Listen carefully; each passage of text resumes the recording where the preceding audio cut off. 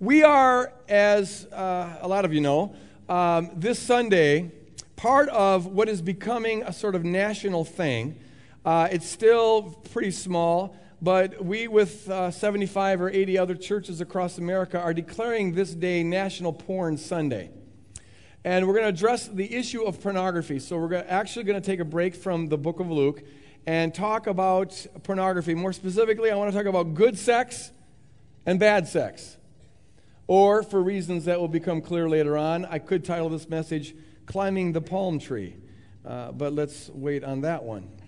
Let's pray for this message. Could I get some people around the auditorium who will keep this entire message covered in prayer as you're listening?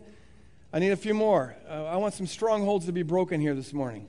All right, let's pray. Father, Lord, land on us as this message goes forward here. We're taking on a principality and power on this one. And therefore we expect flack. So Holy Spirit, just be present here. Infuse every single word with your authority and use it to break strongholds, to heal wounds that have been caused by the devil's lies about sex. Just set your people free and be glorified. In Jesus' name we pray, and all God's people said. Amen. Amen. I want to start with just a couple of testimonies. Can we run the DVD? Well, I grew up in a Christian home, and I'm thankful for parents that did bring me to church. And I just kind of decided one night in the back of the church, there was Sunday night service, and I was just like, God, I'm gonna serve you later. You know, I'm gonna chase girls because it fed my flesh. It fed what I wanted. I wanted to get into this pornography stuff, and I started heading down that road. I began to do things that I would have told you before I would have never done in my entire life. I lost it. Everything. I saw these pictures, and it's the first time I'd seen anything like that. Something clicked inside of me. Something, happened where I thought, that's something I want. It began to slowly, without me even realizing it, get worse and worse and worse, and I kept wanting more to take it to the next level. You can't fathom the pull that kind of fantasy has in your life unless you've experienced it. My life, the spiral just kept going down. This pull inside of me became so great that all I wanted to do was satisfy that. But yet I could never fulfill it. I could never satisfy it. For years, I would have these times where it's like I really wanted to stop what I was doing. I knew it was wrong. I wanted to follow the Lord. I wanted to walk in His ways and please Him with my life. But this had such a hold on me, even at a young age, that I just couldn't seem to break away from it on my own. I had been baptized in my church at 12 years old, and I knew from sitting in church and sitting in Sunday school my whole life, every Sunday, that it was wrong. But there was no reality of knowing this is wrong, therefore it must change. I just knew it was wrong, and I didn't know how to change it, and I didn't want to change it. Lord, I can't believe that this is really what's in me, in my heart. I hate you. I would prefer these women and lust over you and loving you and all that you have done for me in my life. And I started to really break and repent and cry out to God that, Lord, I want to change. I want to be free. I want to be different. I want to serve you. And it was like God was revealing to me the cross in a new way and the mercy that Jesus had poured out for me on Calvary. But God, in His grace and in His mercy, never gave up on me, and I am just so grateful that God in His mercy and His grace said, I'm not done with you yet. I think through help from people at my church, I started to see how wrong this was from the Lord's perspective. I really can say that through all of this, Jesus has revealed Himself through other people and His love through that. One day I just made a choice and I started crying out to God. I'm like, I can't make this go away, but I know you can. God has been faithful and to love me enough so that I know that he's loving me, and that love is wooing me past that line in the sand. So I've been choosing his direction every time I've had a crossroad to go to. And so I started making choices to turn from what my flesh wanted, choices to turn and to make a choice to love others, to love God. Amen.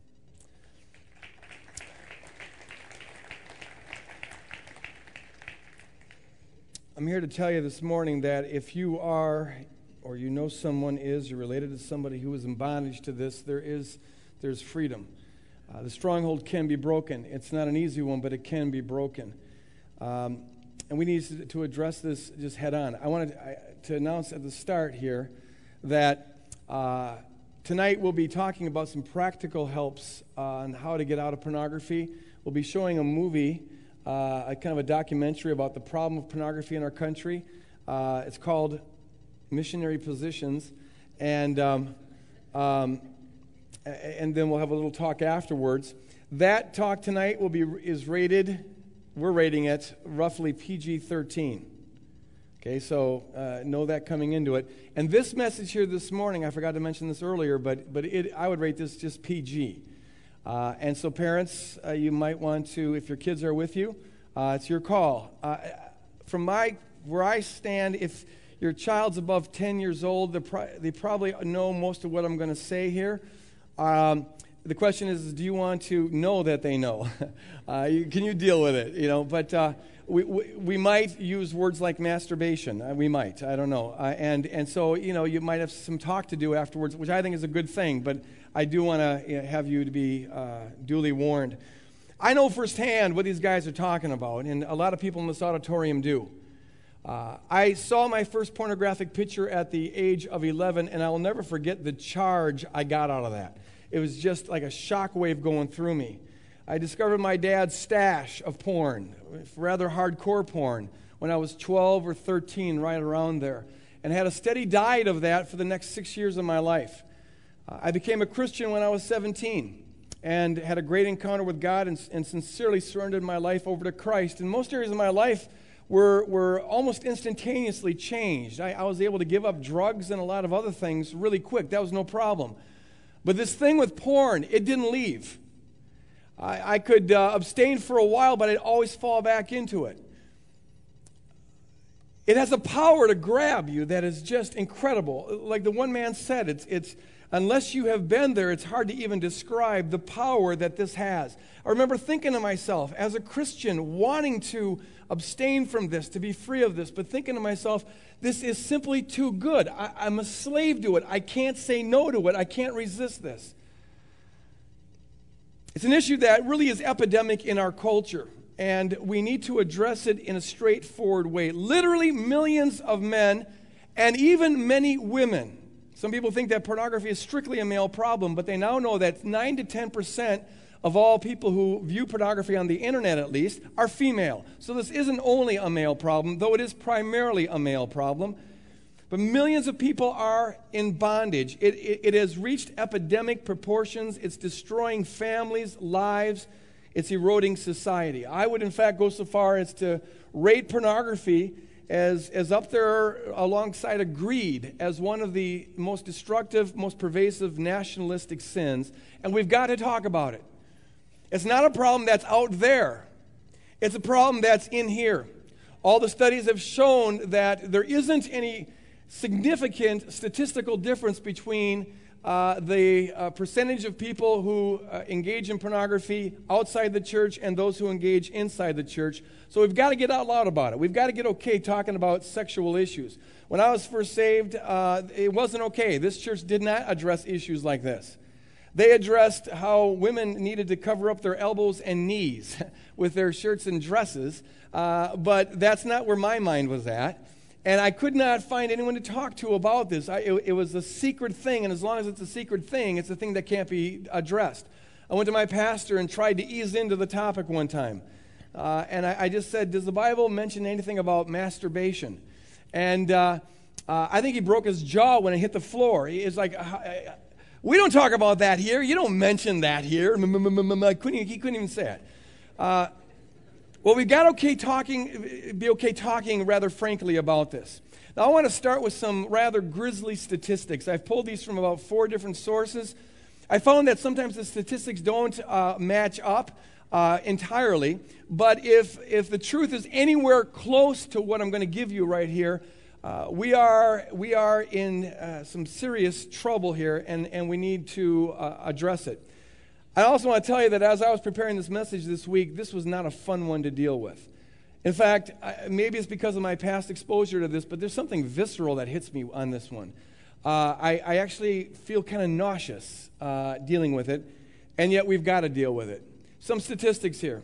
According to the American Academy of Pediatrics, typing in the phrase sex pictures on an internet search engine will within 1 second access you to 2 million pornographic sites.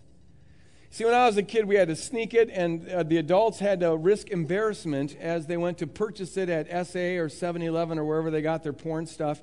Nowadays, you see, it can just be done in such secret. It's so accessible. You don't even have to go looking for it. It's looking for you. 3 out of 4 porn sites use free teaser porn, which is rather hardcore porn. In fact, there are people who are addicted to internet pornography who never buy it, because that involves a risk. You know, people might trace the bill or whatever, but they're addicted just to the teaser porn on these porn sites. Many of these porn sites use, in fact, an increasing number of them use these traps, where once you're on the site, you can't back out. They block you backing out. It's like a spider that's got to fly in the web. And the only way to get off the site is to shut down your computer and warm boot it, which is a big hassle, which means that when you either intentionally or accidentally come upon a site like this, in those crucial moments when you've got an important decision to make, are you going to participate or not, it delays you making the right choice. And you keep on having these scenes thrown at you. According to the U.S. News and World Report, the porn industry, get this, took in $8 billion last year. That is more than ABC, CBS, and NBC combined. This is perhaps the most disgusting statistic. The fastest growing element of the porn industry is child pornography. Child porn sites have more than tripled in the last 4 years. They're up 345%. Presently, there are over 100,000 sites worldwide that provide internet or child pornography. Most of the people who view child pornography didn't start that way. It's not like they were pedophiles to start with, but as the one person testified, there's a demonically jading effect to pornography where you have to keep on going to more and more bizarre things to get the same fix. And child pornography is therefore skyrocketing. 9 in 10 adolescent boys will have intentionally or even more frequently unintentionally viewed porn before the age of 16. They stumble onto it while on the internet. The average age for a boy's first exposure to porn now is 11 years old. 1 in 5 adolescents have received a sexual solicitation via the internet in the last year. 1 in 33 will have received an aggressive solicitation, which was defined as the solicitor trying to set up a meeting place outside of the internet. According to the Net Value report on minors online, 27% of 10 to 17-year-olds, both boys and girls, have visited an adult website intentionally. Every day, up to 30 million people log on to pornographic websites. According to the National Council on Sexual Addiction, 6 to 8% of American adults, that's 16 to 21.5 million people, are sex addicts. Sex addict is minimally defined as having your daily life significantly revolve around getting a sexual fix and feeling powerless to stop it. Approximately 40% of adult males viewed porn in some form in the last year. 40%. 1 in 5 adult males have visited a porn site in the last 2 months. It's epidemic. It doesn't get much better when you turn to the clergy. More than a third of all pastors have visited a porn site in the last year. 43% have visited a porn site at some point in the past, and 51% say that looking at internet pornography is their biggest temptation. We're dealing with an epidemic here, folks. Do the math. It's epidemic. But it's not just limited to internet porn. Porn is found everywhere. And in fact, it's not even limited to what would be legally defined as pornography. The messages that fuel pornography are all around us. In fact, we're deluged with it. We're bombarded with it. It's on the television. It's on the movies. It's on advertisement. We use objectified sex. Sex without intimacy or commitment. We use it as recreation, as a culture. We use it as medication. We use it to sell stuff. It's all around us. It certainly is on the TV. The messages that fuel this pornography epidemic. Consider this. The average teen watches over 3 hours of television a day. 3 hours and 8 minutes, actually. 83% of the shows most popular with teens have sexual content. 20% of them containing explicit or implicit intercourse. That's up from 1996, where 66% of their favorite shows had sexual content and 7% implicit or explicit intercourse. 38% of teens report that their parents impose some restrictions on what they watch on television, which means 62% don't. According to the Kaiser Family Foundation, 1% of all shows that contain sexual content link sex with any ethical or practical consequences, such as getting pregnant or having emotional or psychological scars or contracting a sexually transmitted disease. Only 1% have any consequences whatsoever to sexual behavior, feeding sort of this myth in the culture that you can have sex without responsibility and sex without consequences. You can't. There's always consequences, but you would never get that message watching television. 1% of the shows with sexual content depict someone abstaining or delaying sexual gratification, where they actually say no. There's a reason bigger than sex, and they say no to sex for that reason. 1%, which means 99%, don't have that, feeding the cultural myth that sexual impulses have got to be acted on. You've got to act on it. It's right up there with air and food in terms of a necessity of life. 2% of the shows in movies and on television depict intimacy between married couples, which means 98% of the shows that kids most watch have sexual relationships outside and before and apart from marriage, feeding this cultural myth that married people don't have sex very much at all, and if they do have sex, they don't enjoy it. Oh, the real fun sex is outside of marriage. That's when it's exciting, and those are the folks who do it the most. Whereas, as a matter of fact, every study ever done shows just the opposite. But see, they're not interested in portraying the truth. They're interested in just providing entertainment that people come to, and if it takes a lie to do that, that's what they do. Another study I happened upon showed that the average ninth grader, parents listen up to this, the average ninth grader watches 10 hours a week of TV music videos or cable music videos. Sexual intimacy or sexual scenes are depicted in 60 to 75% of them. I don't know if you have been on VH1 or MTV. I have, and it is surprising to say the least. The bottom line is that we're a culture that is obsessed with sex, and we're a culture that is increasingly pornographic. We use objectified sex, which is sex without intimacy and sex without commitment. We use it as stimuli for recreation, to sell, to entertain. It is a new nationalistic god, and it is on a lot of levels destroying us. It's going on right under our noses, and we're not being active enough, aggressive enough in counteracting it.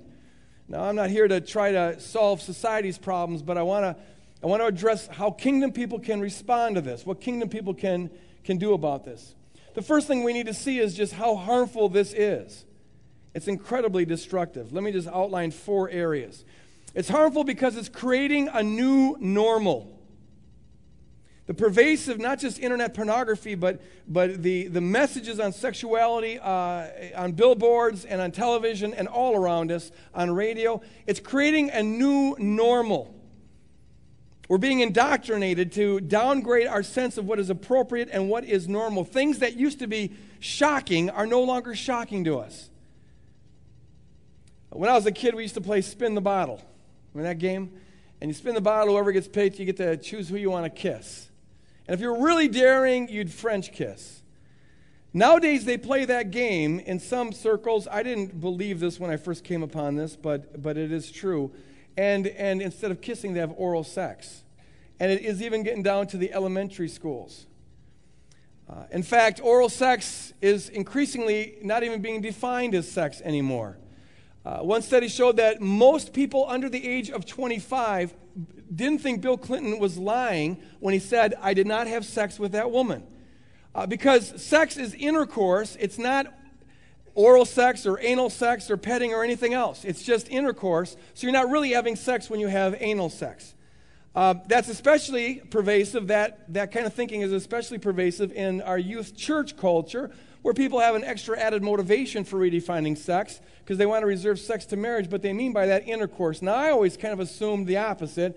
I thought oral sex and those sorts of things were more intimate, actually go beyond intercourse. But today it's being defined as recreation and not really sex at all. We're dealing with a new normal. Porn jades a person's view of sex. It divorces sex from intimacy and from commitment, and it systematically conditions people on a neurological level to be stimulated more by having sex without intimacy and without commitment, by having sex with a person just for sexual gratification. Conditions the people to think that way, to the point where it becomes difficult for people to associate sex with intimacy and commitment. That just isn't a turn on anymore. I remember one of the many women that I've talked to about this who discovered that their husband had been on porn, had been for 2 years increasingly getting involved in internet porn. When she discovered this, it really shed a lot of light on things. It explained some things because she had noticed for the last 2 years how her husband, especially during times when they were making love, he didn't seem to be there. He was in his own world. He was kind of detached. There was the lack of loving care and intimacy that was there. It pervaded their marriage, but it was especially there in times of intimacy. He was being trained to get turned on by objectifying her. It can get to the point, in fact, it frequently gets to the point where men in particular, most usually, men lose their interest in real sex. In fact, in some cases, men become incapable of having normal sexual relationships with their wives. So jaded has their view of sexuality become. Reality just can't compete with fantasy in this case. And they'd rather be off in the fantasy world. And in the real world, you see, when you have normal sexual relationships with your spouse, you got to work around things like menstrual cycles and kids and the job and fatigue and house chores being picked up. And you got to work through some of those issues, and you got to have foreplay. But, with this fantasy world here, you get to be, king of whatever fantasy that you're doing. And it can be fast, and there's no need for commitment. And the masturbation just gives immediate sexual gratification, and there's no hassles. And so some men get to the point where they're incapable of having normal sexual relationships with their spouse. In fact, studies have shown that there's a direct correlation between the amount of involvement a man has in pornography and how infrequently they have sexual relationships with their spouse. Third, porn just destroys people. It harms the people who participate in it. When a person views pornography, a part of them is dying. They're becoming a little bit less human. They're becoming desensitized. Studies have shown that people who are involved in hardcore pornography are less revolted by rape. It desensitizes them to that. They lose their capacity to be self-giving. They lose their capacity, to some degree, to love. They lose their capacity to feel deeply. It jades their capacity to hear from God. Participating in pornography destroys you. A part of you dies as you become increasingly involved in that. You also contribute to the destruction of the people who are doing the modeling or the acting in pornography. Studies have shown that about 75% of the models and actors who are involved in hardcore porn flicks have been sexually abused as kids. And when we participate in pornography, we're voting yes to the sexual abuse they experience. We're saying we're glad that happened, which is why we're willing to take advantage of them now. We're actually re-abusing them. We're contributing to the destruction, perhaps the eternal destruction, of the models and the actors who have sold themselves to this industry. But we're also, even perhaps more significantly, destroying people on a spiritual level. We in the West don't usually think in spiritual terms, in terms of principalities and powers, but as kingdom people we must. What we need to see, so clearly see, is that there is a principality and power that is fueling this. And the same principality and power that's fueling you to be involved in pornography is the principality and power that's involved in child kidnapping and rape and sexual slavery and torture and other things. One of the things that freed me from pornography at the age of 19 is when God very graphically connected the dots between what I'm doing in the privacy of my room with a penthouse and the fact that there are kids who get kidnapped and raped and tortured. Because the dark principality and power that's behind the one is also behind the other. And so you bear some responsibility in fueling that principality and power. It's no different than if you buy drugs, you're supporting drug cartels that kill people, you bear some responsibility for that. We've got to see things in holistic terms, in terms of this principality and power. Pornography destroys people, and pornography destroys society. God, as we'll see here in a moment, one of the designs for sex is like the power of the atom. It holds families together. It's not the only thing that holds family together, but it's one of the things that has the power to keep people in there. If there's no other way of expressing yourself sexually, it becomes one more reason to stay in this thing. But when that power gets turned outward, it's like splitting the atom. And what you have is a Hiroshima. We live in a culture where, as I just showed, most of the messages about sexuality are outside of marriage. So that the power of the sexual impulse is now being turned outside the marriage, and that blows apart the marriage. And there are many women that I've talked to who wrestle with a feeling of betrayal, and sometimes their marriages survive and sometimes they don't. But this is destroying the family. And when you destroy the family, you destroy the society. We're splitting the atom. Now, what can we do as kingdom people? What can we do about this? I'm not going to try to fix society, but I want to ask, how do we respond to this as kingdom people? And I'll say 4 things. The first thing is I think, the most important thing, and it's one I'm going to spend the most time on, but it's also, for some of us, maybe the most surprising thing. In response to the kind of jaded sexuality that is going on all around us, I submit to you that we, kingdom people, need to seriously celebrate sex. We need to know about and proclaim, and within marriage, thoroughly enjoy good, godly sex. The best way to expose an ugly lie is not by getting mad at it and hollering at it and throwing stones at it, though you may need to do that. But the best way to expose an ugly lie is to proclaim a beautiful truth. And the beautiful truth is that sex is created by God and sex is good. It's a wonderful gift of God, and we need to be the ones proclaiming that. Now, the church historically hasn't done a good job of this. In fact, the church historically, beginning in the 4th century with St. Augustine, there he is again, has had a very negative view towards sex. Most of the people doing the theologizing in church history were frustrated men who had taken a vow of celibacy, writing in monasteries, trying to resist their own sexuality. And as anyone who's taken Psychology 101 knows, very frequently we demonize the things that we're resisting.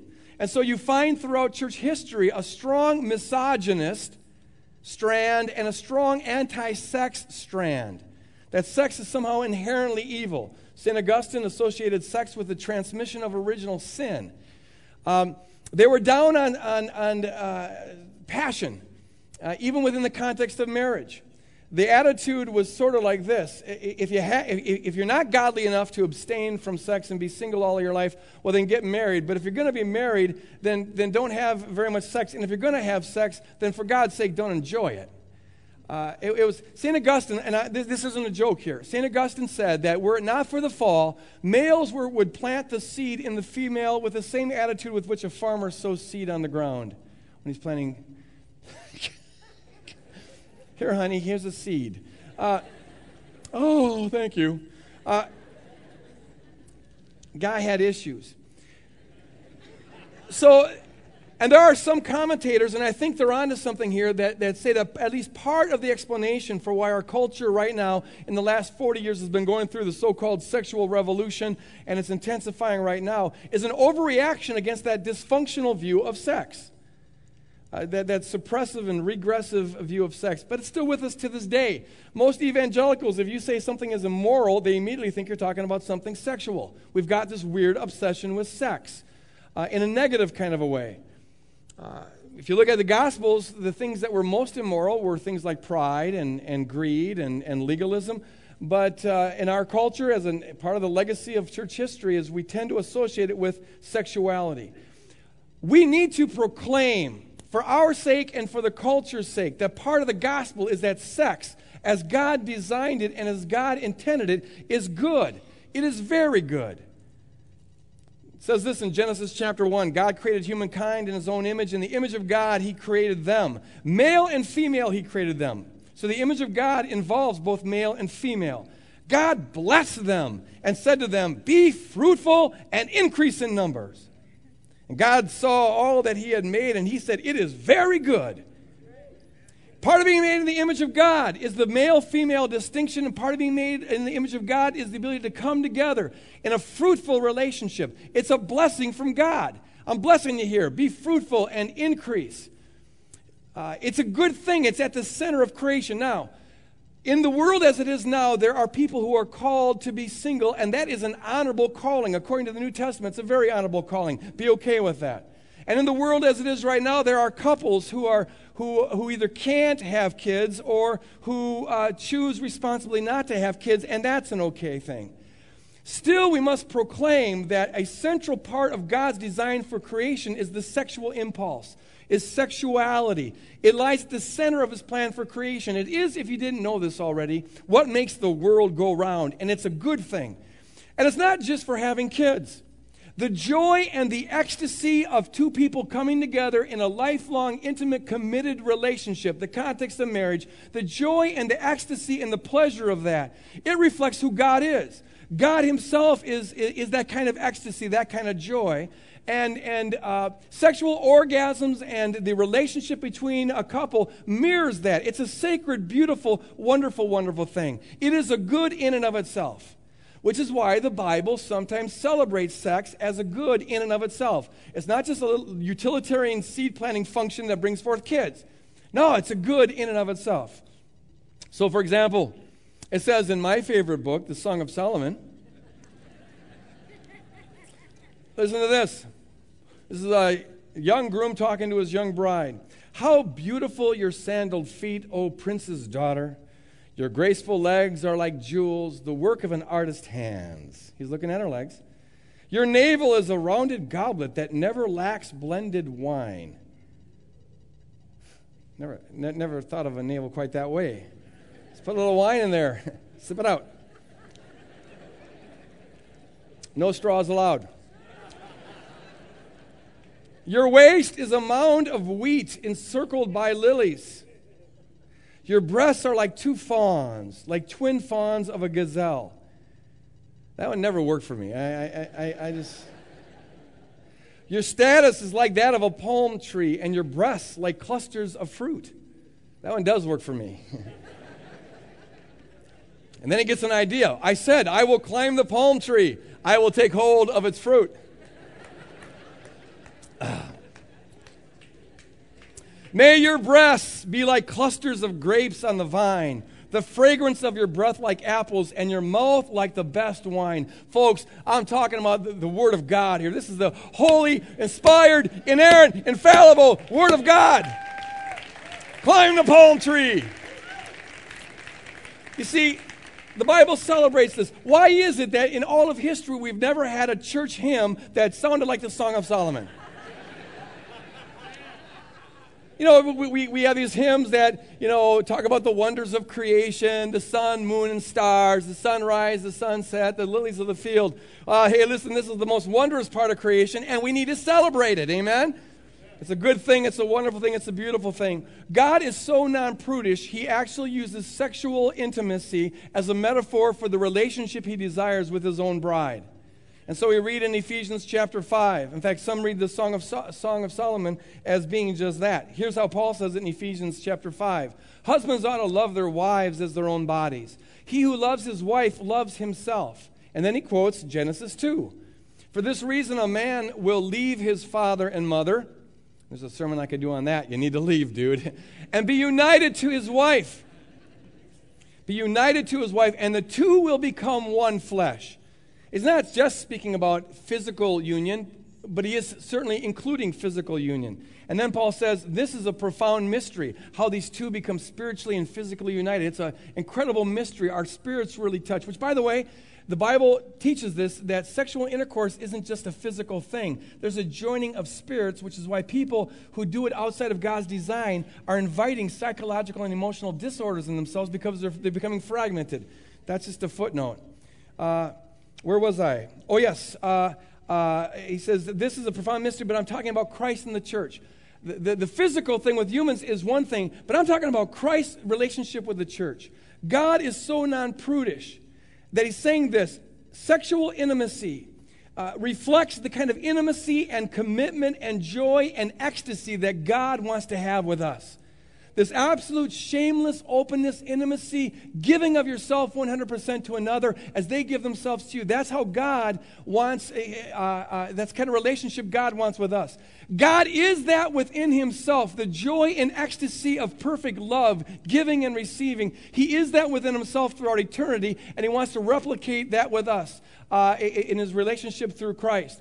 And the act of sexual union signifies all that. That's why it's so special, why it's so beautiful. God is pro-sex. If you put strong restrictions around sexual activity, it's not because he's this, prudish God who wants to keep his kids from having fun. He's not trying to keep us from something. He's trying to keep us from missing out on something. And the something he doesn't want us to miss out on is the beauty of intimate, committed, joyful, ecstatic sex. When the two come together and mirror who God is. God is not at all prudish about such things. Sex is so sacred. He's saying, don't make it a common thing. It's so precious. Don't just squander it everywhere. It's so beautiful. Don't make it just a recreational thing. Because it's so beautiful, because it is a diamond, put strong restraints around it in order to preserve its beauty. One of the best things, and here I'm going to talk just to married people. Single people, listen up. And try not to get feisty and frisky about this, but one of the best things you can do as a married couple to fight the kind of direction of where our culture is going, this pornographic direction, one of the best things you can do is make sure you have good sex. Collapse the pull coming from the outside by enjoying it on the inside of the relationship. Consider this. There is an extravagant side to God, an adventuresome side to God, an untamed side of God. Whenever God does anything, he pours himself into it. He rolls up his sleeves. He pushes the envelope. When he creates a world, for example, he doesn't just create a minimal world, a just sort of get by world, let's do my duty kind of a world. No, he pours himself into it. He puts on a show. He puts up the stars and the billions of galaxies, and he creates all these different kinds of plants and all these different kinds of people and all these different kinds of animals. There's an extravagant side of God, and you see it throughout history of the Bible. We're made in his image, which means that we are most fully alive when we're living on the edge, when we're pushing the envelope, when we're tapping into that radical part of us. And our sexuality is part of being made in the image of God, which means that in the context in which God sets it up for, in a marriage context, bring that radical, envelope-pushing, untamable side into your bedroom. You see, porn taps into that wild side, but it does it in a demonic way. The way to collapse that is by bringing that same impulse and bring it into the bedroom. Okay, I'll go there. Listen, just because you've always done it on Friday nights doesn't mean you have to reserve it just for Friday nights. Monday morning's work, spice it up a little bit, mix it up a little bit, seduce one another, surprise one another, go out and buy some new clothing or not so much clothing, whatever. Have fun with this. It's supposed to be fun. It's supposed to be enjoyable. Keep on exploring stuff. Experiment. Never get bored where you're just always, it's predictable. It's always got to be this way. Just because this is the way we've always done it, this way we always got to do it. And some people even think, well, it's unholy if you do it any other way. Nonsense with that. Bring your creativity into the bedroom. Now, you do it with mutual consent. It's always in the context of a committed, intimate relationship. You don't try to compete with the pornographic stuff that's out there. You do better than that. It is better when it's in the context of a committed, loving relationship, but be playful with it. Best thing you can do to fight the lie is to live out passionately the joy of the truth. A second point I want to say here, and this applies to all of us. It would apply, I guess, mainly to single people who are probably feeling a little frisky right now after that great pep talk on sex. but it applies to all of us. We need to be willing to suffer. Sexual frustration is a part of life even when you're married. Sometimes single people get the illusion that as soon as you get married, there's no more sexual frustration. Wrong. Wrong. We all have to be disciplined about this. But speaking specifically to singleness, here's what Martin Luther, the reformer, said. He says, some might say waiting for marriage is unbearable and aggravating. Then he goes, they're right. It is. It's very similar to other difficulties requiring patience that believers must face, such as fasting, imprisonment, cold, sickness, and persecution. Lust is a serious burden. You must resist it and fight against it, but after you have overcome it through prayer, lust will have caused you to pray more and grow in your faith. Here's the bottom line. Both married people and single people, listen up. And I think that kind of covers the gamut. We live in a culture that in a myriad of different ways tries to tell us that all suffering is bad and sexual frustration is absolutely immoral. It's like you might as well hold your breath or try not eating food. It tries to make it that much of a necessity. It's not. But in our culture, all suffering is seen as being intrinsically bad. Now, in the church tradition, and in fact, in almost all traditional cultures, they thought the opposite. Some forms of suffering are good, in fact, necessary. If you're going to grow up, if you're going to learn how to be a self-giving person, some forms of suffering are necessary, and sexual frustration falls in that category. I wish I had a wand that I could wave and just say, okay, you'll have no more sexual impulses till your honeymoon night. But it doesn't work like that. Learning how to deal with sexual frustration is part of life. It's certainly part of discipleship. Jesus said this in Matthew chapter 5. He says, blessed are you when you suffer for righteousness' sake. Whether you're married or not, and whether we're talking about sexual frustration or some other hardship, living righteous always involves suffering. Jesus is here specifically speaking about persecution, but it applies to all areas of our life. And so I challenge us to dare to be different. Single people, I challenge you to dare to be different. Don't be part of the brainwashed herd that just goes along with the stream, and because everyone else is doing it, you're going to do it. Don't buy into the lie that it's somehow bad for you or just wrong or life-negating to abstain from sex before marriage. Don't buy into that. Consecrate yourself to God. Consecrate yourself to your future spouse, if that is in your future, and live for God. The blessedness of that, the joy of that, the fulfillment of that is far better than anything you'd get by violating God's direction on how sexuality is going to be played out. Look at, you don't just start doing an engine until you read, or using an engine until you read the manual of the person who designed the engine. God wrote the manual on sexuality. He knows how it operates really, really good, and he knows how it operates bad. He knows the good that happens when we commit to doing it his way, and the evil that happens when we commit to doing it or engage in doing it a different way. Live for God. Seek first the kingdom of God and his righteousness. Yes, it involves suffering and frustration. Cold showers can only take you so far. So it's just something we learn to deal with. It makes us pray more, grow up more, and be more consecrated. The third thing, and I'll ask the worship team to come up here as I'm closing with this. The third thing is this: be wise as serpents. The Bible says, be wise as serpents, but innocent as doves. We need to really be smart on this one, folks. Look at parents, be wise, monitor your kids. The stuff that they're seeing on TV isn't the stuff that you saw when you were their age. The stuff that they're seeing on the internet wasn't on the internet when you were their age. In fact, there probably wasn't an internet when you were their age. It's a new world out there. Be wise.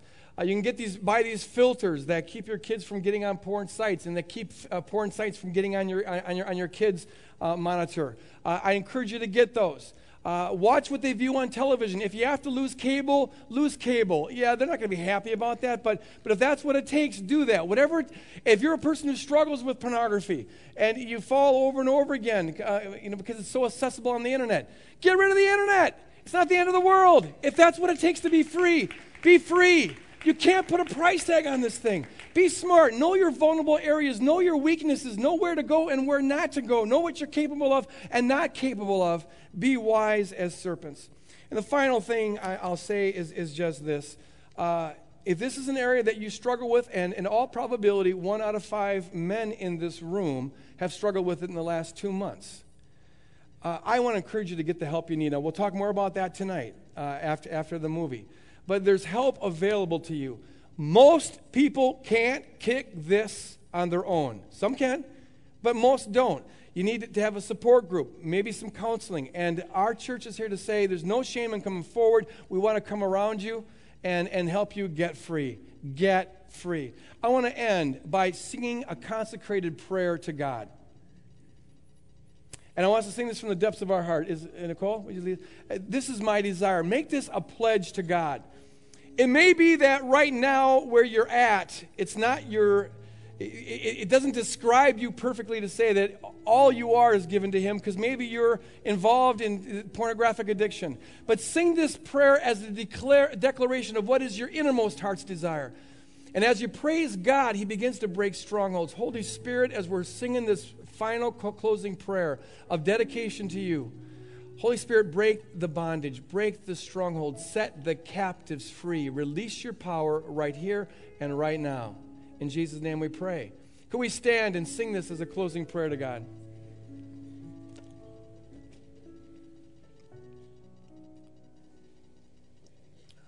This is my desire, to honor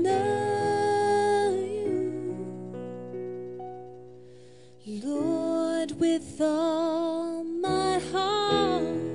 I worship You.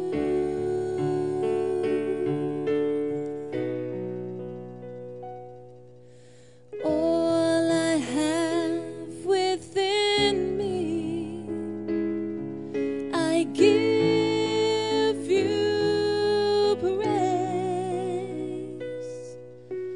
All that I adore is in You. It's in You, Lord. Lord, I give You my heart. I give You my soul. I live for You alone. Every breath that I take, every moment I'm awake.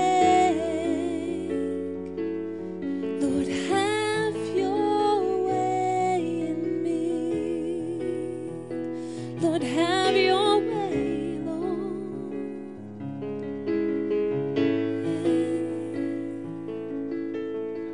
It's free, Lord. Have Your way, Lord. This is my desire, to honor You, Lord, with all my heart. I worship You. Yes, Lord. All I have within me, I give You praise. All that I adore is in You. It's in You, my Lord, yeah. Lord, I give You my heart. I give You my soul. I live for You alone. Every breath that I take, every moment I'm awake. Have Your way, Lord. Lord, have Your way in me. Lord, I give You my heart. I give You my soul. I live for You alone. Every breath that I take, every moment I'm awake.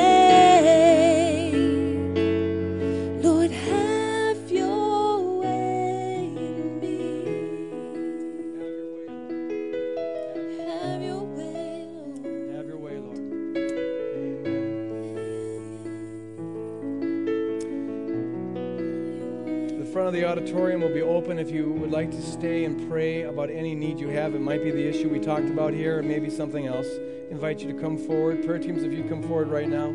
If you're here this morning and you've never surrendered your life to Christ, or you're just not walking in relationship with Him, I encourage you to come forward to my right, your left. There's a table over here, and there'll be a person who has some free literature they want to give you.